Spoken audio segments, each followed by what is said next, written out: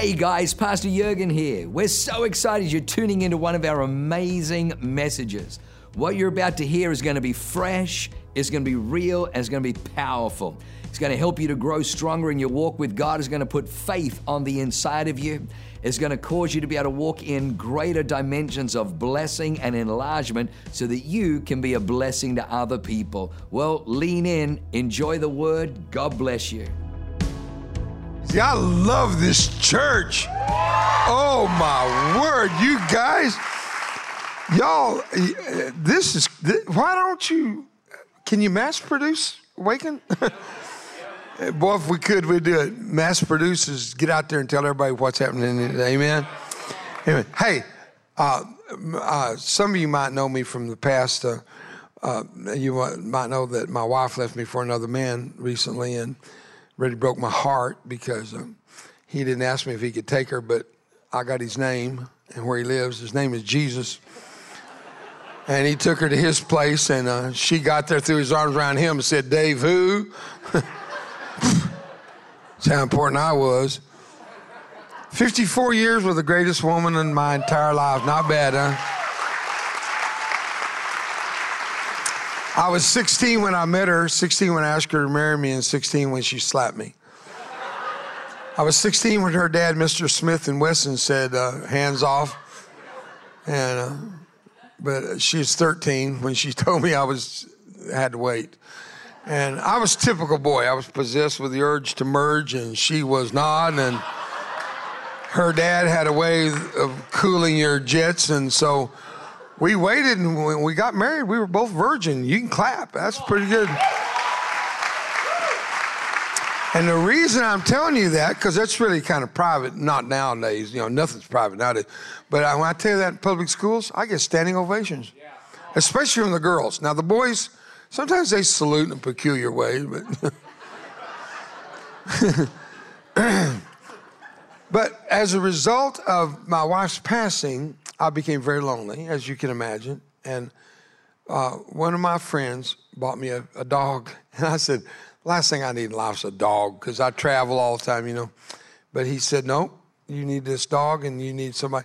So I ended up with a little dog that was born when my wife died. So 3 months later, 90 days later, the dog was delivered. And he's a Cavalier, King Charles Spaniel. And I want you to meet my little Benny. Would you help me bring him up? It's my little buddy.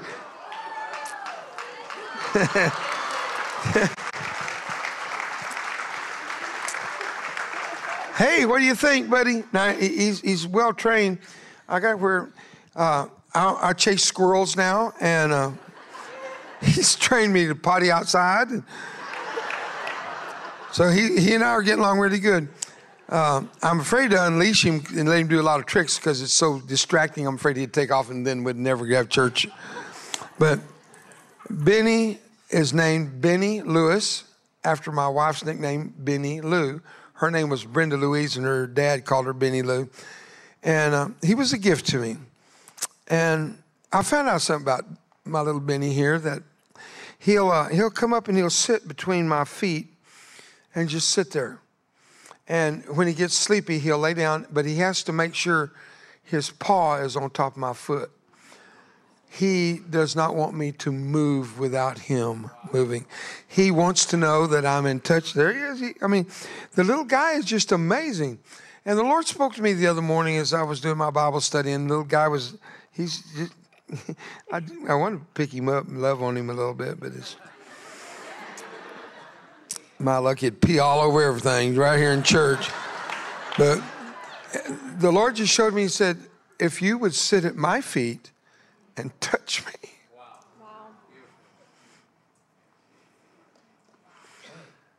We need to sit at the feet of Jesus and just stay in touch at all times. He can't move without us knowing it. Amen? Amen. Thank you for doing that. Would you help me with my sale? Here, I'll hold the dog. Okay. She is my wonderful Vanna White. She's just a whole lot prettier than Vanna, I'll tell you that. I know how to kiss up. I ain't dead yet. We have a shirt for girls. It's called Operation Warrior Reconnect with your sizes and shapes, ladies. And Operation Warrior Reconnect is very important to advertise because we reconnect our warriors' families to their family, friends, and faith. And we are faith-based. I do not accept any government grants. And I'm not for sale for 30 pieces of silver. So all these materials, I do not take any royalties. I never have, never will. Every penny goes directly to our Warrior Scholarship Fund because they've already given an arm and a leg, and I'm not going to ask them to pay to come to my program. And the government thanks me for that. Thank you for letting me do that. And then we have the shirt in the men's sizes, which really get big. See, I don't say that about girl sizes. I'd really look, woof, we won't go there. And we also have it for the more special forces oriented. And this is the theme of the Green Beret. And on the back is embedded in their actual theme in English. Embedded in that knife is the numbers 418. Tim Tebow, in the championship game of his life, embedded under each eye 316.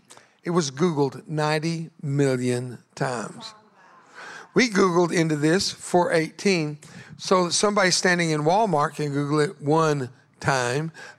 Not 90 million, but at least it'll lead them to that Jesus came to free the oppressed. And that's why we have this shirt. I think it's a great shirt. Those are available. Real quickly, we have a bracelet we try to average about 22 beads per bracelet, and here's why. It's called Catch 22. Today, possibly more today and even more tomorrow, but at least 22 every day of our wonderful veterans, our national treasures, commit suicide. 22 a day. We're out to catch them, and we're doing a pretty good job with the ones we can get to, and it's because they are worth whatever it takes. They've given so much and got so little in return. These bracelets are made of lava rock, and with it, we don't have it up here, but with it is a bottle of orange oil, and the essence of orange oil was proven by the university that is listed on the back. The whole study is on the back, and it shows how the orange of oil, essence of oil, calms post-traumatic stress. You know, my wife liked peppermint. It made my eyes water and I sneezed a lot, but she liked it. Now, it's not snake oil, and there's no guarantees, but here's what, if it works, it's worth the investment. Yeah. If nothing else, you got a beaded bracelet to remind you to pray for 22 a day. These are available back there. And then really quickly, 4 books. One is called War and Recovery, which is it's a great book of war stories that we take them from the battlefield to the mission field. Every story is embedded with scripture after scripture that you'll love reading it, almost like a devotional. Another book called Scarred, which is autobiography. I am employed by the Department of Defense as a contractor, and I have been since 2003. And I'm what's called a resiliency trainer in the Comprehensive Soldier Fitness Program. And if you're in active duty, you've already heard of that. And I've been doing that for years, and I'm very thankful for the opportunity that the military has given me through DOD to all branches to train in resiliency and suicide prevention. And I thank God because they do not restrict my religious speech. I tell them Jesus is still the answer in my life, and that's worth it. Thank you. And a book they just threw in for me. It's a compilation of stories from the public schools I speak in. And in the light of what happened this last week in a little town called Uvalde, which is 17 miles from my Texas ranch where we restore our warriors, that little school has gone through living hell. 19 students, just little elementary kids, murdered, and 2 teachers last week. They've called me to come to that community and speak in the school, so I'm going. And one of the reasons I go, that book will help pay the way because it is a scholarship that I'm going to use scholarship funds to do it. And that book will touch your life. Oh, Lord, you will not believe what you'll read in that book of the experiences I've had with kids in public schools called Nobody's Ever Cried for Me. And then lastly, a book called Attacked at Home. That is by one of my trainees that is literally replacing me as my sunset is obviously on the horizon, his sunrise is on the opposite horizon. He is a captain with a Green Beret. He was shot through the vocal cords, through the jugular vein, and the bullet lodged in his right shoulder, which paralyzed his arm. His name is Captain John Arroyo, A-R-R-O-Y-O. You can look it up online. He wasn't shot in Afghanistan. It wasn't Iraq. He survived the mass murder at Fort Hood. And his story is mind-blowing, and it's available to you today there. And then, I forgot, we have Scars and Stripes from a little missions work church of 33,000 folks in Fort Worth called Gateway Church, and Robert Morris, who's my dear, dear friend. And they put together my story on a DVD if you have that by your 8-track player. Nothing like getting old. Thank you, sweetheart. And Benny, I'll see you later, big boy. Thanks for letting me mention. And folks, please understand something. I'm not here to sell you something. I took a long time with all that. We're not going to, I don't care if you buy something or not. It's not all about buying. It's about ministry, but more than anything else, a warrior gave an arm and a leg. I'm just not going to ask you to pay, and that's how I cover it. And I just came last week from a lodge in Colorado packed full of couples that have just gone through separation and looking toward divorce, and without exception, every couple renewed their vows and let Christ heal their marriage. Every one of them. I'm ecstatic. Thank you, Lord. And a lady came up to me. I was sitting right there, and she walked up, and I don't know if she's in this service or not, and she handed me a note, and she said, I wonder, why me, Lord? I thought it was fabulous that she would take the moment to inscribe on this little piece of paper the question, why me? You look at me, those of you that have known me for years know that I didn't have a nose 5 years ago, a little over 5 years ago. My nose, everything not covered was blown off my head, or it turned to charcoal and was cracked and broken off. Everything. I'm not exaggerating. Blew my hair off, got my hair back. I bought it. There's a bald guy in Wuhan, China. Something good came out of there after all. And it blew my ear off.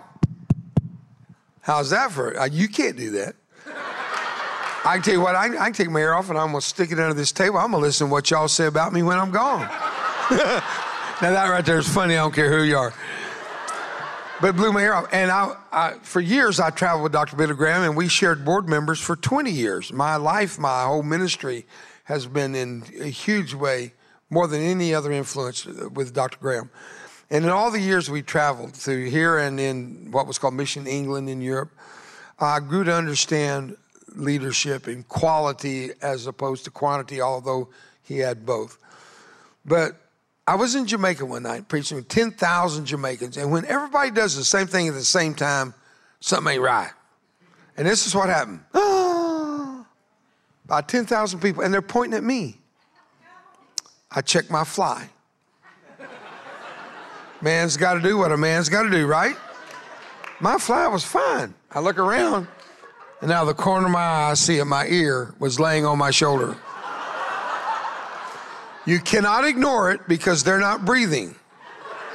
And you're about to have Jonestown without the grape Kool-Aid. I grabbed my ear, dried the sweat, stuck it back on. They thought it was a miracle and they all got saved. And that is a true, I couldn't tell them, oh, no, it's a phony ear. They would have thought I was a phony preacher. They would have stoned me. I couldn't come here and tell you I went to Jamaica and I got stoned. That just doesn't sound right, does it?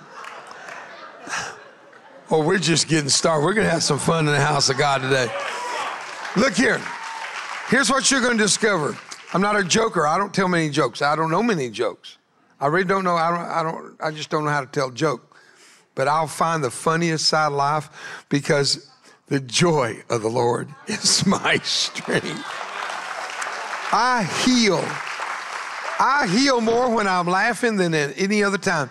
And, I kind of feel like I laugh my way out of hell, and I'm going to laugh my way through those swinging pearly gates because the joy of the Lord is my strength. I'm just overdosing today. And it's okay to have fun in the house of God. Because for decades, children were taught to believe, go to the house of God, it's like going to a funeral. I don't go to a dead place. I go to a living place where the Son of God is alive and well in the house today. Amen. Awaken. Awaken. So I grew up in the house of God, folks. I mean, more literal than you think, because the apartment was attached to the what they call the parsonage was attached to the church. One door you open up, you go in the bathroom. The next door beside you, you go in the sanctuary. Make sure you know which one you're going into. No, not a joke. But when I was born, my mom almost died, and because the children sometimes get all the nutrients of mom, and it took everything. And she died many years later, curled up in a fetal position for decades. And I was raised by a Mexican nanny, and her name was Maria Rubio. I learned how to roll my R's because my first language was Spanish. I was 6 years old when they told me that I was not a Mexican. It broke my Hispanic heart. It really did. They said I cried for weeks. I went to school, cried because all my friends were Mexican. I didn't know anything else. That's all I knew. And it was my first time to find out I wasn't what I thought I was. And I would come to know those moments in my life again and again. I call them 911s. 911s.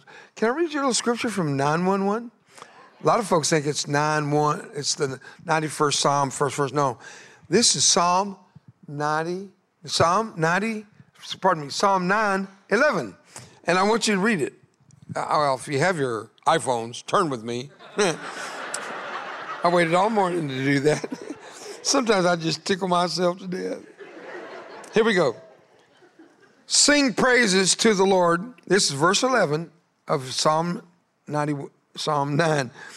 Sing, boy, I tell you what, when I get it in my head, I can't unget it. Sing praises to the Lord, which dwelleth in Zion. Declare among the people his doings. When he maketh inquisition for blood, he remembereth them. He forgetteth not the cry of the humble. Have mercy on me, O Lord. Consider my trouble, which I suffer of them that hate me. Now, it's really the Old English that kind of messes with me. Now, that's what I grew up with, so I kind of like King James Version. But I love to read from the Message Bible. That one messes with the devil because we figured it out and he didn't think we could. Sing your songs to a Zion-dwelling God. Tell his stories to everyone you meet, how he tracks down killers, yet he keeps his eye on us and registers every whimper and moan.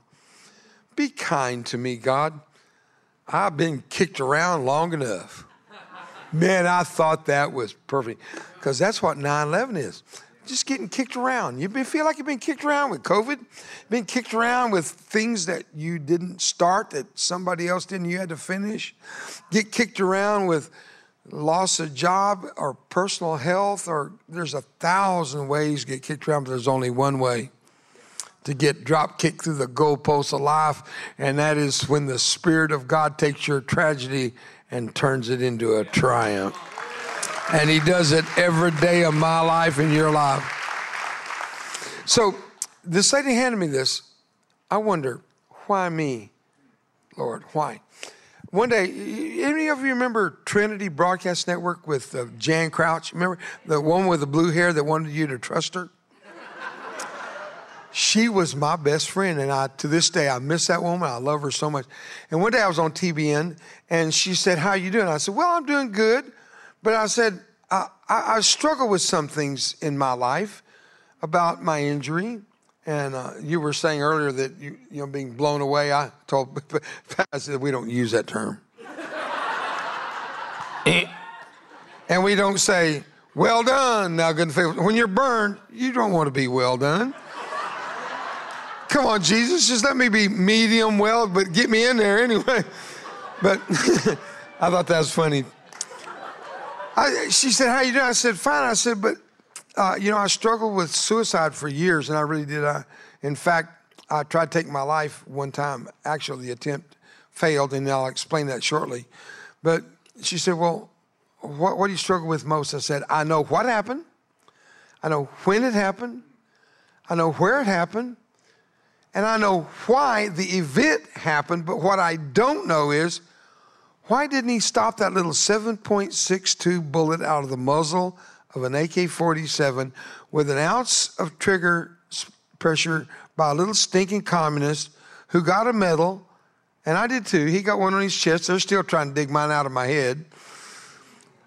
And I said, why didn't he stop that? If he could put the moon in space, why didn't he stop that little bullet? And she looked at me, she said, well, you know why God let you be scarred, maimed, and burned, don't you? And I thought, no, but this blue-haired wonder's about to explain it all to me. I was so mad at her. Tell me, you know why? I said, no, ma'am, I don't guess I know why. Listen to what the blue-haired woman said. Davy, Jesus didn't do that to you. He didn't shoot you that day. He didn't set you on fire with that phosphorus grenade exploding inches from your face. Jesus doesn't do evil. But he didn't stop it because, and the fulcrum of my life was hanging on one word, because. Because she said, he knew he could trust you with the scars. What's he trusted you with? And you're shaking your fist at him saying, why me, God? Well, don't ask him.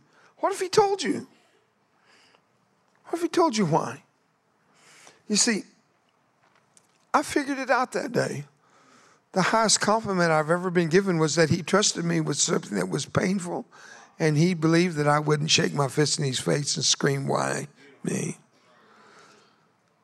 Did I make any sense? Because that day, my life changed. Right there on public television, my life changed. I've never again asked him why about anything. And the hardest lesson I ever learned that day was put through the hardest test I've ever been tested when I lost my sweetheart. Now, the Lord told me, suck it up, buttercup. When you made your vows, you knew it ended in death.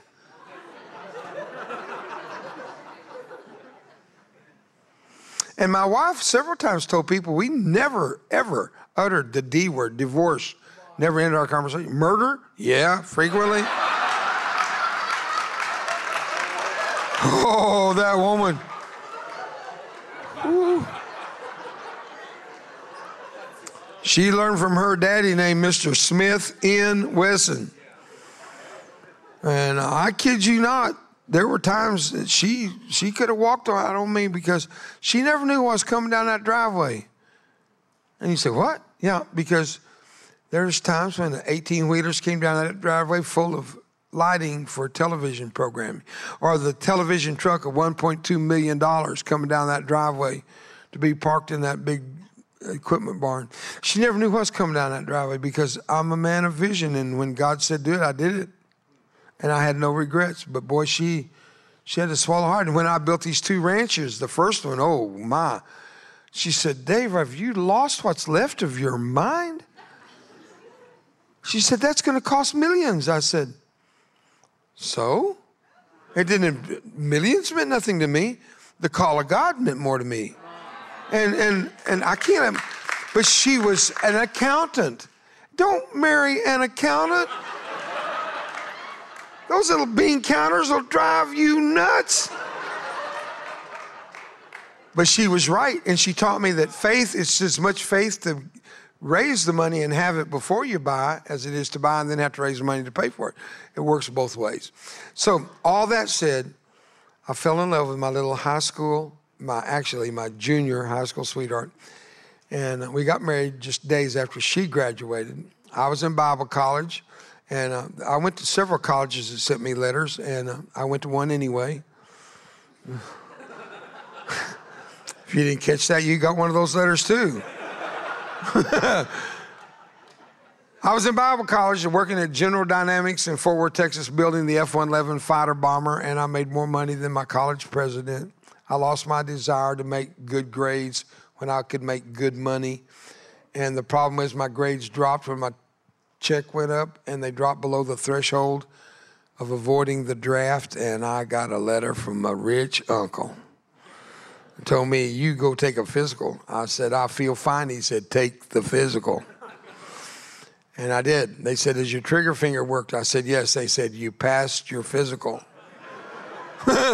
So I joined the Navy so I wouldn't get hurt in the Army. That's honest God truth. I went out and joined the Navy so I wouldn't get hurt serving in the Army. You ever get up one morning and have a bad decade? Man, I joined the Navy. I was trained right down here. You know, all this running and kicking at 7-foot targets. I got to Vietnam, everybody's 4.5 feet tall. I hopped over, I missed. You'll figure it out. They trained me in stuff I knew I'd never need until I got to Vietnam. And if I hadn't been trained right, I would never sustain the injury that I took. That morning, on July the 26th, 1969, yes, young person, I know you're thinking right after the War of 1812. That morning got up, and because the Navy SEALs were housed with us in the same, it was called Mobile Base 2, built out of the Philippines. It was on a barge. Actually, it was very nice. It was air conditioned even. But we didn't get much time in the air conditioning because we're on patrol all the time, as they say nowadays, outside the wire. And the SEALs and I, several SEALs and I, were in competition to keep our weight below 190 pounds and be in the peak of health, strong as an ox. So that morning I weighed 190 pounds. I remember well. That evening I weighed 130 pounds. 60 pounds of flesh was blown off me in seconds. It was a white Foster's hand grenade. I was poised to throw. I was right in this exact position, not knowing there was a sniper across the river, and he put me in these crosshairs. Shooting at my head, he missed. He hit my hand. The bullet penetrated between my thumb and index finger. It detonated right here, and in 1 second, my world, my universe changed. That's how long it takes to have your life change, is 1 second. And you don't know when that second will be. You see, destination is where we're going. Destiny is how we go about getting there. And sometimes our destinies are altered. Sometimes we think that's where I'm going till we get to that corner, and you look around and where you're going is there, but you didn't know that you were going there until you got to that intersection in life. And it's there you wanted to be, but you couldn't see it till you got to that moment. And that day in Vietnam, I went blind in my eye, deaf in my ears. I've described. I looked down. I could see my heart beating. I was pumping blood with every beat of my heart. I could see my heart pump, and blood would shoot out of an open artery. These 3 fingers and thumb were hanging by tendons. This is the only finger that was still attached.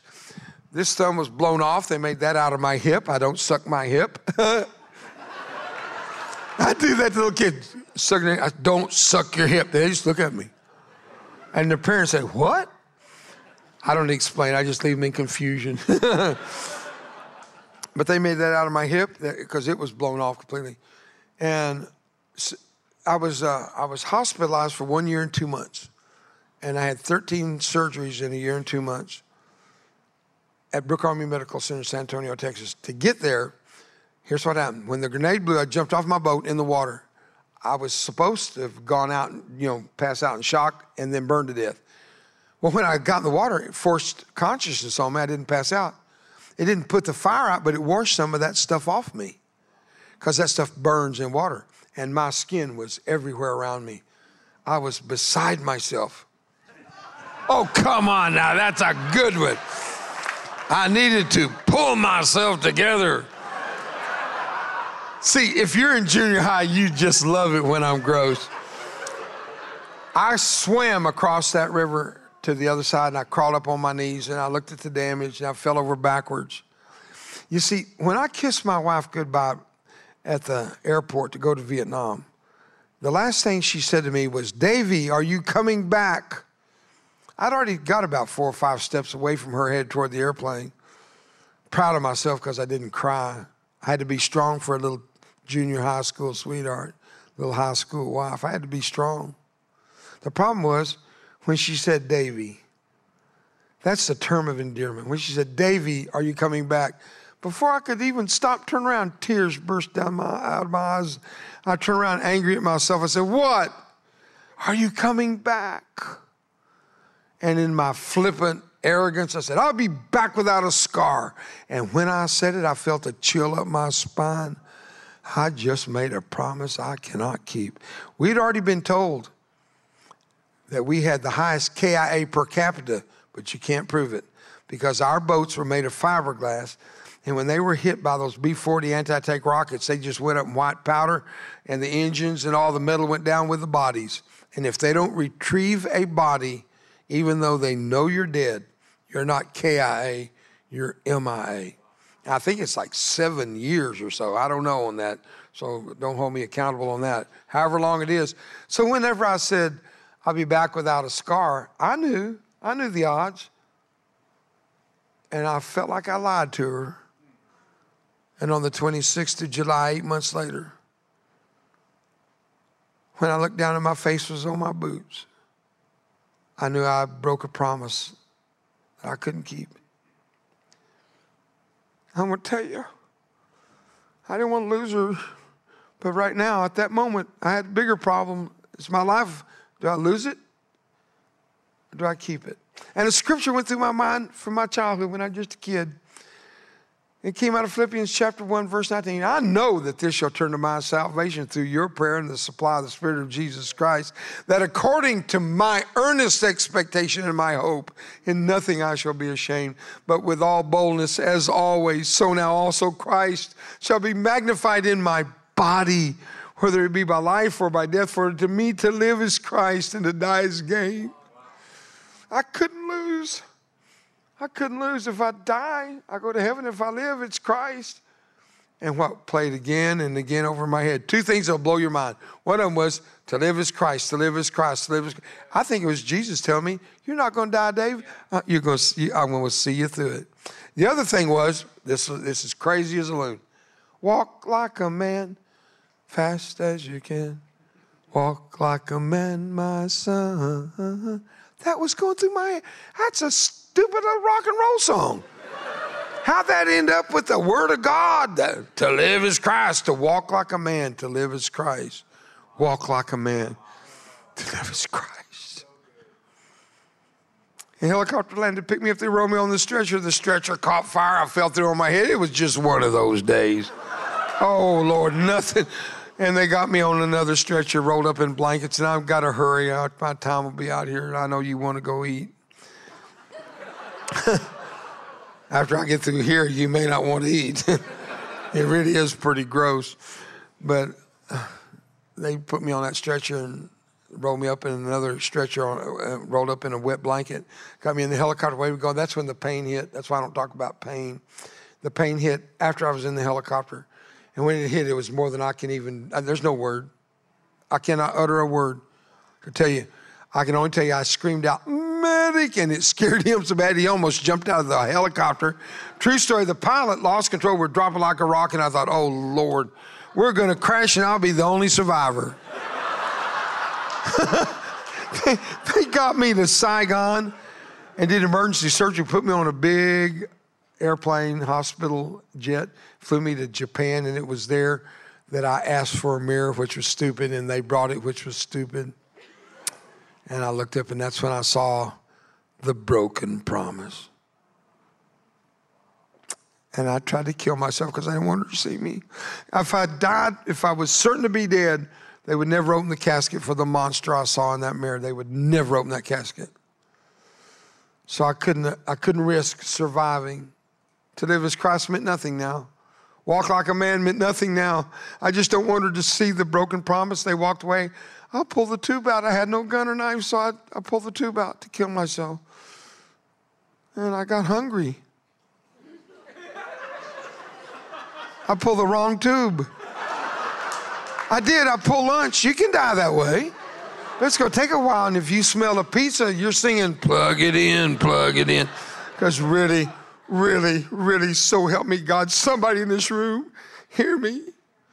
You don't want to die. You don't. I know it's tough. Some of you are going through the 911 in your life. You've been kicked around so long. You don't want to die. Don't pull that trigger. Don't pull that tube. Don't give up on God now. When it's darkest, it's just before dawn, and that's true. That's when it's coldest, it's just before dawn. But I'm here to tell you, hang on just a little bit longer and walk like a man. My son, walk like a woman. Young man, young woman, teenager. Suicide's no solution. You play into the hand of your enemy and you destroy those that love you. Suicide's not the answer. Jesus in his love will see you through the darkness, but you gotta call on his name. You have to speak his name in that darkness. You have to believe, and the lights start to come on and hope comes back, that in my hope I shall not be ashamed. Don't let your hope be lost today. I'm here as proof. Your hope is worth whatever it takes to get it back. I lost it, tried to take my life, and the devil thought he had me down for the last time. He thought he had me, and he might near, as we say in Texas, he might near did. But my God's bigger, and my broken mind was healed that day. God gave me a new beginning. And I feel compelled to say this. I'm really concerned because I feel like there's somebody that's hurting. You need to hear me. 2 people are in this room that I know, and I'm not one to do this. I don't go around hocus pocus people. I don't do that. I don't call people out. This is not my nature. There's 2 kinds of people God's talking to you right now. Some people that have lost their hope and you've thought of suicide. And the other is someone who's lost their loved one to suicide, and you're listening to a devil say, they went to hell. Hell, I say.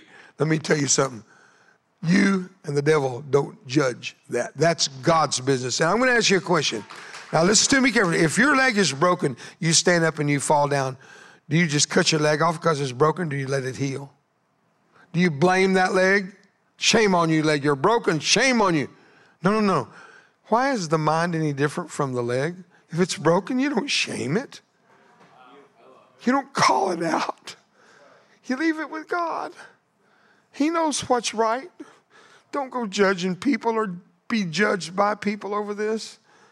It's time to let Jesus do what Jesus does best. He heals the brokenhearted. That's what he said he came to do. Isaiah said it and Jesus fulfilled it. So I'm sorry about all the emotions. I'm allergic to your carpet. I really am. And it was in the other church I went to last year. It did the same thing. Oh, aren't you glad we're in the house of God today? We're safe. We're safe here. We're safe here. And so I got to hurry. So let's move ahead to where they took me to America because they told me they were mad at me because I pulled the tube and they said that I'd die on the airplane. So they took my last will and testament, which is one of the funniest stories in the world, but I don't have time to tell it. But taking my last will and testament, I didn't know what bequeath meant, and it sounded nasty. And I said, I'm a Christian man. I don't do that to my wife. And from there, it went downhill. It is hilarious. But they got me to America, and I fooled them all. I lived. And they put me at Brooke Army Medical Center, and I'll close with a couple of quick stories from there. First thing is, I was there for 13 months, 14 months, 13 surgeries. I don't remember if it was number 13, but it was near the end, whenever they were giving me one of 3 grafts. 3 grafts. When you're burned, you get first, they get all the dead skin off. That's called debridement, and it's living hell. You go insane as they rip dead skin off your body. But once they get all the dead skin off, they have to do it twice a day, and as many days as it takes till all the dead skin's gone. Then they take pig skin, and they put pig skin. It's called hemograft, and you feel like a football. Not everybody got that, but I just thought it was pretty good. Pig skin, but your body says, oh, I got skin. Then it says, oh, you fool me, that's pig skin. But you grow blood vessels toward the surface. And then before it can get to the surface, your body's already rejected it. Then they give you cadaver skin, which I've willed my body to Brooke Army Medical Center. They get everything that's left of what I am. And then when they're through what's left over, they bury above my wife, so I get to cover her even in death. And I get to give back to those who have given to me because I got cadaver skin. That's skin off somebody. Your body won't grow it, but your body thinks, oh, I got skin. And it grows the vessels all the way to the top.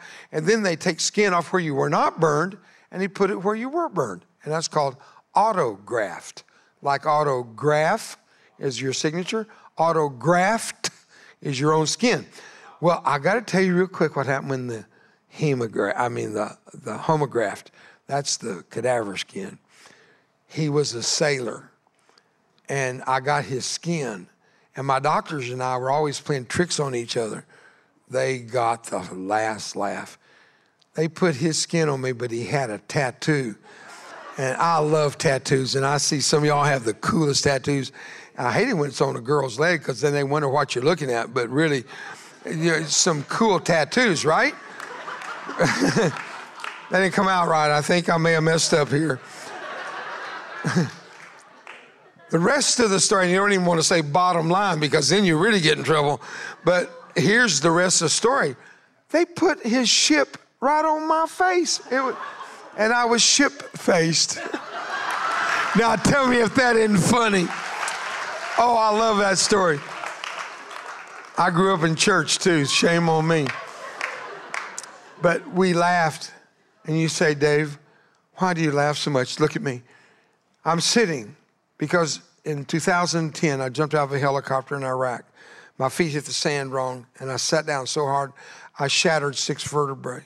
They put in 12 screws and 2 rods. I'm an inch taller than I used to be, and they healed a lot of nerve damage, but the muscles have never recovered, and they cramp up when I stand too long or walk too far. It's very distracting. I'm going to tell you something. He's tried more than once on 911 on me, but I'm still here because no weapon formed against me can prosper. Greater is he that's in us than he that's in the world. Come on. It ain't about me, baby. It's all about you. Let's give it up for the King. Come on. Hallelujah. Oh, yes. Yes. So to close, I'm taking just this extra minute for the 2 of the most amazing moments. When they got me to America, they landed me at Lackland Air Force Base in a big jet. Then they put me on a helicopter, and I got pictures of all this on my phone right now. They put you on a helicopter and fly you over to Brooke Army Medical Center, which is at Fort Sam in San Antonio. And then they put you in that water tank. Remember I told you the debridement? And then they take you to the ICU, which I didn't know what that meant until they got me there and they gave me the robe and it didn't come together. It's the ICU. That's when you really figure out what the Army draft is. Oh, that's cool. I'm on a roll here. And then they take you to the ICU and they let visitors come in. And a woman came to see her husband in the bed next to mine. He was burned 100% third degree. 13 of us in there. We were called Baker's Dozen. We were all to die. Nobody was supposed to live because they didn't want us dying on the main ward. It discouraged patients that had a chance to live. So we discouraged each other to death. Everybody died but me. I'm the only one that lived. And it's not because I'm good. It's not because God loved me more than them. Probably because I would have gone straight to hell for reasons I can't imagine. And he wasn't through getting me ready for eternity. And it's taken all these years later. I hope I'm ready. In fact, my salvation is election sure. I'm sure I know where I'm going. But back to the story. They put me in this room and this woman comes up to her husband, no skin, took off her wedding band, threw it on the bed. And she said, "You're embarrassing. I couldn't walk down the street with you." And she walked out. I started looking at all those tubes lined up there. They don't mark them. Suicide tube, cheeseburger tube, coffee with cream tube. You don't know which tube to pull. And before I could even guess at it, that little teenage sweetheart wife of mine standing at the foot of my bed. God, I'm sorry. And she said, "Doc, this isn't my husband." And boy, I mean, it shot through me like a sword all the way through my soul. And I looked at those tubes. Oh, God, which one do I pull? And it was too late. She's standing at the head of the bed now. She looked in my eye and she said, "Doc, wait. This is Dave." Somebody said the eyes are the windows of the soul. She looked in that window and saw furniture she recognized in this old burned house. She said, "Doc, this is Davy." She bent down and kissed my face. And she said, "I just want you to know I really love you. Welcome home." And I said, "I'm so sorry, Brenda." And she said, "Why?" I said, "Because I can't ever look good for you." That broken promise, folks. I can't ever look good for you. And she said, "Davy, you never were good looking." Y'all are cold. And now may I close with the event that took place just before that. Because that day, with those words and that woman, I healed. And for all the 50 plus years that followed, I was never, ever broken to the degree I lost my hope ever again. But before that moment, when my hope was still lost because I saw myself in the mirror, I lived to get to America, and now they put me in this debridement tank, and they're ripping the dead skin off me, and I grabbed one of the nurses by her hair, flipped her in the tank. I had her head down in the water, and I'm drowning her. I'm trying to kill her because I thought she was trying to kill me. They got her out, 5 others. There were 6 of them working on me. I got pictures of that Hubble tank. I've got pictures of that room. It's hell. Oh, it's hell. You cannot imagine what it feels like unless you've been there. When they rip it and they cut it and they fillet you. And God help me. Freedom is expensive. I can't begin to tell you. And I'm the guy that lives. What about those that gave it all? The sickening horror of watching them walk up on your porch in a full dress uniform. You know that knock on the doors and knock on the gates of hell. Oh, Lord. It's so real today. And I'm all right. I'm back under control. I don't need hairspray when I come to y'all's church. My hair sticks. Turns green, but it sticks. All right, I'm a little humor and I'm back. So, they put me on a gurney and they're pushing me down to that place we call the ICU. And on the way, the medic said, in the morning at 8:30, we're going to do this again. I said, no, you're not. You're not going to hurt me like that again. He said, yeah, we are. I said, no, you're not. He said, if we don't, you're going to die. I said, well, I don't care because you're not going to do that to me again. And how could I stop? I even actually said, the entire army's not being able to put me back in that tank. Well, that's a lot of bravado, but would they put a dead man in that tank? I did have control, didn't I? See, when you're master of your own destiny, you're really going to screw things up in a big way. I bet you never heard that before. Master of my own destiny. That's the problem. When he's master of my destiny, it's going to be all right. It's when I'm master of it, it goes wrong. Surrender your destiny. Surrender it. Give it to him. And I still had not given that up. I had no hope, and I thought, you're never going to hurt me like that again. Well, they got me down, and they pushed the bed together the next day at 8:30. They came to get me in that gurney. They forgot to lock the wheels. And when they swung me over, it separated at the foot end. And I threw my elbows out because I didn't want to fall between. And my elbows are holding the head end, but my feet end are separated. And when they dropped me, it hit my feet hit the deck. It vibrated through my whole body like somebody just clubbed me with a bat. And my life took a change, big change. He was 6'7" maybe, 350 pounds. So help me, a solid muscle, not an ounce of fat on him. Amazing. He was bald. He was black, and his name was Rosie. No, honest to God, true story. I swear to you, before God, I'm telling you the truth. His name was Rosie. Tattooed on his arm right there, Rosie. He could look down and say, I'm Rosie. He put an arm like a forklift under the back of my head that was about now to be released and fall through that bed and gurney. Like a forklift, I'd stiffen my neck, and he picked me up with the other hand. I was a featherweight. He literally just held me like I was nothing. And he turned, and no gurney for Rosie. You know what that guy did? He carried me all the way down that long, long corridor to that room we called hell, lowered me into the Hubble tank we call the pit. He backstepped, folded his arms, leaned against the wall in the rising sun that morning through the window of the debridement room in hell, cast its golden hue against his beautiful ebony skin, and tears reflected like streams of fire splashing on those arms. His lips were moving. Rosie was praying for me. I didn't know this man. Where in the world did he come from? He's praying for me. I relaxed. They thought I died, and they quit hurting me. And from then on, play possum when it hurts. Play dead.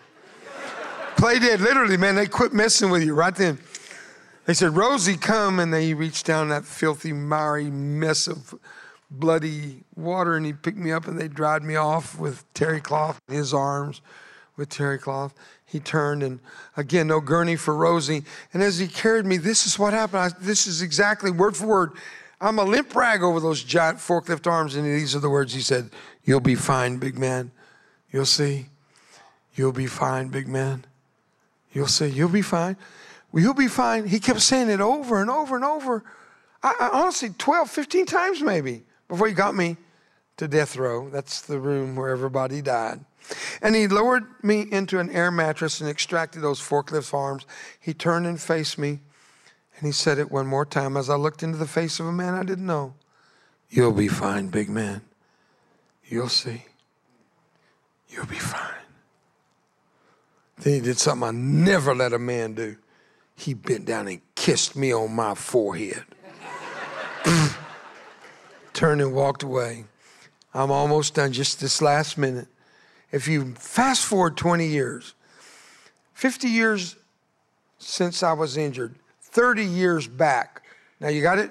20 years after this moment in the hospital, I'm speaking for the Air National Guard at Redmond Field in Oregon. And 20,000 people came to hear my presentation on the 4th of July. It's a great crowd. I get through and this woman walks up. She says, you're Dave? And I'm thinking she's at the back.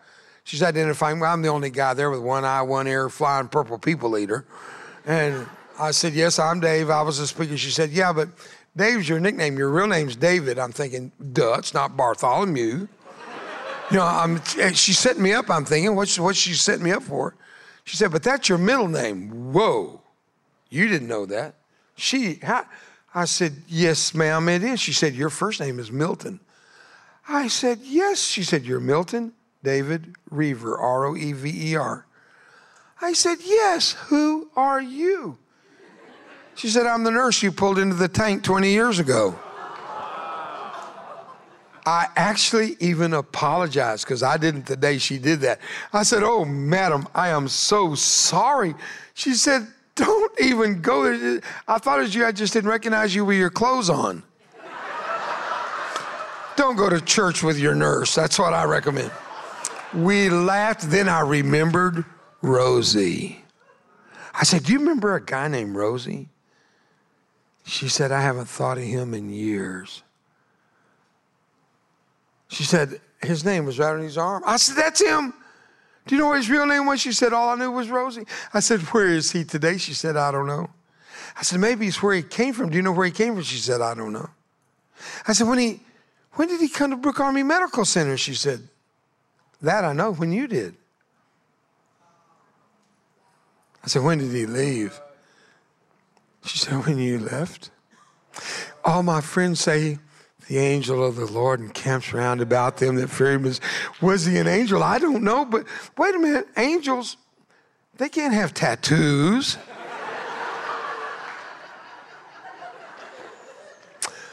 And wait, angels have to be white like me.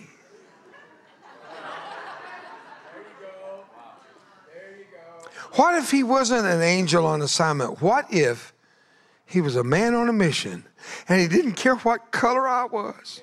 He didn't care what branch of service I was in, and he didn't care about how old or what gender I was. He cared about a guy falling through the cracks of life, and he picked me up and carried me where I could not go on my own. He whispered words of encouragement. You'll be fine, big man. He kissed my forehead. He prayed for me when I couldn't pray for myself. He loved me when I hated me enough to take my life. Do you get it? I didn't come here today because I think I'm good looking. I'm miles from being good looking. They say I'm looking good, but they never say I'm good looking. I'm not here because I'm tough. I have to sit down to talk. I'm not here because of my great academic achievements. I was in the top 10% of the lower 1/3 of my class. I even majored in math and found out 5 out of 4 people don't understand fractions. And if you didn't get that, you were in my class. You know why I'm here today? 2 things. 1, I want to be a Rosie to somebody and tell you you're going to make it. You're gonna be fine. You're gonna be all right. Don't pull that trigger. Don't give up on God. Don't give up on you. And the other reason I came is would you be a Rosie to somebody today? What is a Rosie? I'm just talking about being Jesus in the flesh. We're the body of Christ on this earth. Let's hold those that are broken, heal them, love them, speak words of encouragement. I got a 3-minute, 50-second video if you got time to watch it. This is where I'm a Rosie. The hardest thing I've ever been asked to do for my country is not build those ranches that you're going to see in the video. It's not to suffer in Vietnam and recover. It's not, oh, no. Hardest thing I've ever been asked to do for my country is to fly throughout the night at 30,000 feet across the Middle East with an airplane full of fallen heroes who gave their lives in valor on the field of battle, wondering, was the next Billy Graham, is he in one of these caskets? Or that nurse that was killed in Balad, Iraq, was she the next Mother Teresa? We will never know in this life the cost of freedom. The closest I've ever come is a little bit of pain. Do we ever know in this life what it costs? This little video will help answer that question in the Angel Flight Home. Would you please show that?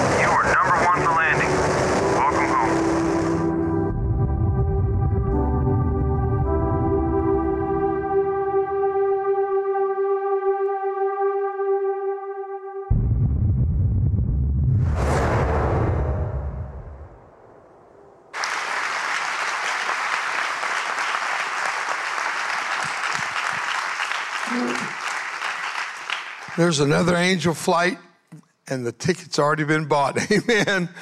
Amen. Are you ready to fly? Have you got your ticket?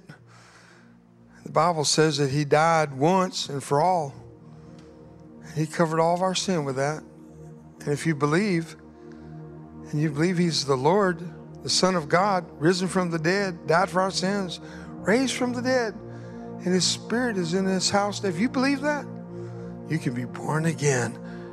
Your ticket can be punched. You've got a seat assignment on the angel flight home, and you've never seen a hero's welcome like when you get there. Are you looking forward to that day? If it frightens you or you don't think you've got that ticket, now's the time to get it.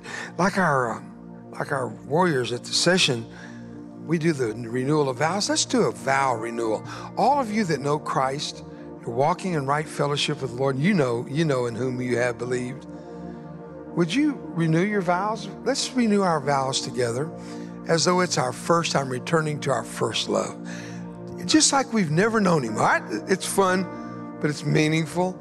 It's rich and rewarding and remindful of what he's done for us. But here's the key. I don't know what seeker sensitive really means in some ways, but I think if somebody's seeking Lord, I need to be sensitive. And if you're seeking the Lord, I want to make this as easy for you as I can. He did the hard part. He died for us. He's just asking us to live for him. So here's what we'll do. We'll renew our vows while you make your vows. Just pray the same prayer and believe in your heart that Christ is risen from the dead and he died for our sins. Are you willing to do that? Let's pray this prayer. You don't have to bow your heads, close your eyes. No tradition, no religion. We're talking about a relationship with Jesus Christ, starting right here, right now at Awaken Church. Are you ready? Lord Jesus, I truly believe you are who you say you are. You're the Son of the Most High God. And I'm in your house. And you're in your house. And in your presence, I sense my unholiness. And I sense your holiness. Forgive me of all my sins. They're many and varied, but your blood covered them all. And by faith, I declare I was a sinner, but by faith, I am born again. I am no longer a sinner. I'm a child of God. I'm risen with him, seated at the right hand with him.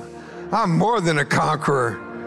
I am a follower of Jesus Christ. Christ is in me. I in him. Amen. Give the Lord a clap offering in the house. Oh, thank you, Lord. Thank you, Lord. Woo! Hey, folks.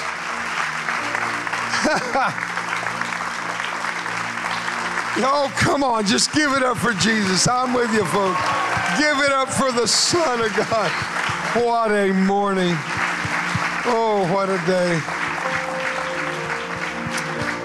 Tomorrow I have a huge day in Sacramento doing the most amazing Memorial Day ceremony I've ever done in my life. I've done it 15 in a row. It's the biggest thing I've ever done for Memorial Day. Your prayers as I go into that. Secondly, I want to say thank you for believing in me and having me come and receiving my little dog. That meant the world to me that you liked him. I think he's darling. He's touched a spot in my heart. I didn't know you could love a dog. And you, sir, are a great and glorious new friend in my book of friends. But you're better than that. You're my brother. I'm Dave Reaver, and I approve of this message. How about you? Let him know after that. Thank you. Oh, come on. Can we give it up for Dave Reaver? I told y'all. Real quick, before you go, Dave will be out in the foyer signing books. So make sure, let's support that. Let's be generous towards that because of all the good that we got to see that happens because of that. If you made a decision, whether for the first time or the 10th time, to come back to Jesus, to be in relationship with him, we want to pray for you. We want to give you a book called the Bible and a book called Following Jesus to resource you in your new journey. So we'll have our ministry team down here to come and equip that and to pray for you. But one more time, why don't you lift your hands as we pray. Yeah, we can applaud. We can applaud one more time for Dave as he heads out to the foyer. What a gift. Come on, lift your hands as I pray. And then we're going to dismiss service. Father, we thank you for the gift that is Dave Reaver. Father, we thank you for his appointment tomorrow for Memorial Monday. Father, we thank you that your word would go out before him. Father, that there would be salvations and salvations and salvations, people returning to you because you have stamped Romans 8:28 on his life, that all things work together for the good of those who love you and are called according to your purpose. We thank you that hope is restored today. We thank you that spirit of suicide is completely eradicated from this place in Jesus' name. And Father, we thank you for your life, your truth, and your ways. We honor those who gave their life for this nation. And we remember them this weekend as we go and celebrate in freedom. In Jesus' name, and everybody said, amen. Wow, what an amazing word. I hope you enjoyed that as much as I did.